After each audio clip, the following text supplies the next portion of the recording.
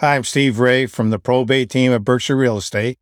Today I'm here with Michael Shepard, the Dean of Real Estate and, in particular, experienced probate real estate attorney. Thank you for joining me today. Thank you for having me. So, Mike, when we've run into people who have experienced a loss or moved a family member into long-term care, has four questions seem to come up on a regular basis, and maybe you could help us answer them. The first is maybe the first three steps someone should do when a family member dies. Well, obviously, the first step is to get to the funeral home to get the services taken care of. That is primary, and to take care of the family members in their time of grieving. My role, the role of an attorney who does what I do, can be on hold for a minute in most cases while the family gets itself together and the person passes. The funeral home will take care of Social Security, and they will secure the death certificate, which is number two in the process. Take care of yourself, take care of your family needs. Make sure you get the death certificate to the attorney immediately. And the third step is get to a lawyer. So a lawyer who does probate.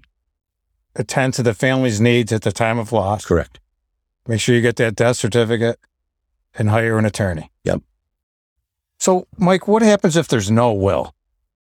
Massachusetts has a statute that anticipates that there will be people who do not have a will, and it provides for the disposition of their property. So, for example, if you've got a couple and they own a piece of property and his name is only on the deed, you can file an administration, and the wife would be his primary heir. And by filing the administration and taking the steps associated with that, which are not arduous, taking the steps associated with that, the property will pass to the wife and she will have full title.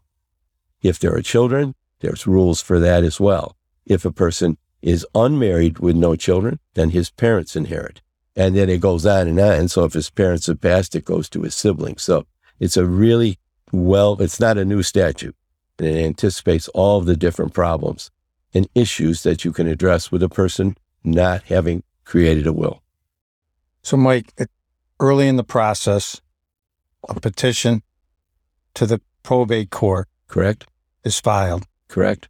A personal representative is appointed. Correct. Can you speak to that, a personal representative and their main duties? Personal representative is the new term for executor, executrix, same duties. So it is the person who is appointed by the court.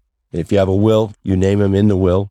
If you are without a will, there is a list that you can follow: wife, husband, parents, siblings. So whether or not you've got a will and having appointed someone, there's a pecking order as to how you arrive at that.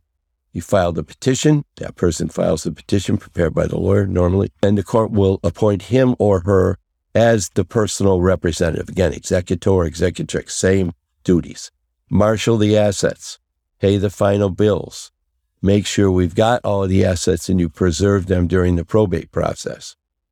And as you go along, then the property is distributed either pursuant to the terms of the will or pursuant to the intestacy rules. So, Mike, how long is this probate process? The statute says you're supposed to leave the probate open for a year, and that's really to protect creditors. By and large, if you get started right away and you don't have anything extraordinary or extraordinary problems, the whole process in large part will be done within 4 to 6 months at the most. Now, you have to leave the estate open to protect the executor primarily. So you would distribute the money, but you establish a reserve in case there's a last bill that comes out. 6 months is a benchmark that you've got to just get your work done, be prepared to wait. A creditor has 6 months to file a claim in the probate court and establish a claim. So that's a real benchmark that you have.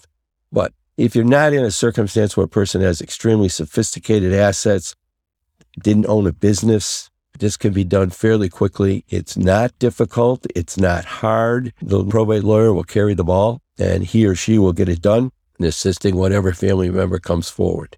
As long as the family cooperates, it can be done very quickly, very expeditiously, and not particularly expensive, not in Massachusetts.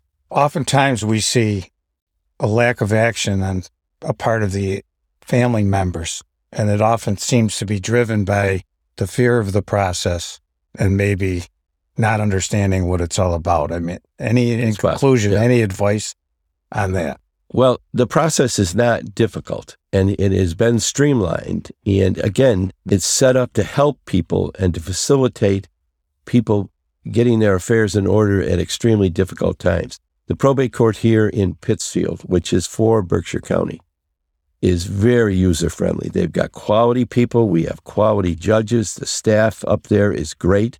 They will help people. I think the reason that people don't tend to their affairs is of the uncertainty. They don't necessarily had a bad experience with a lawyer. They don't have a lawyer. The people that do what I do, the other men and women that are probate lawyers, are very good at what they do. They're very conscientious by and large, and they are user-friendly. They're aware of the fact that this is an extraordinarily difficult time. I just had a husband and wife in here, and their young son was killed in an accident recently, and it was just, you have to be very careful when you're dealing with them. You have to be very sensitive to their needs. And I think most people that do what I do are that, and they are exactly that. Thank you, Mike. Remember, step number 3, contact a qualified probate attorney. Check it out on BerkshireProbate.com. We have a list of attorneys that have demonstrated professionalism, care, and experience in handling your probate needs, not only for real estate, but for the whole process. Thanks for coming on, Mike. You're welcome. Thank you.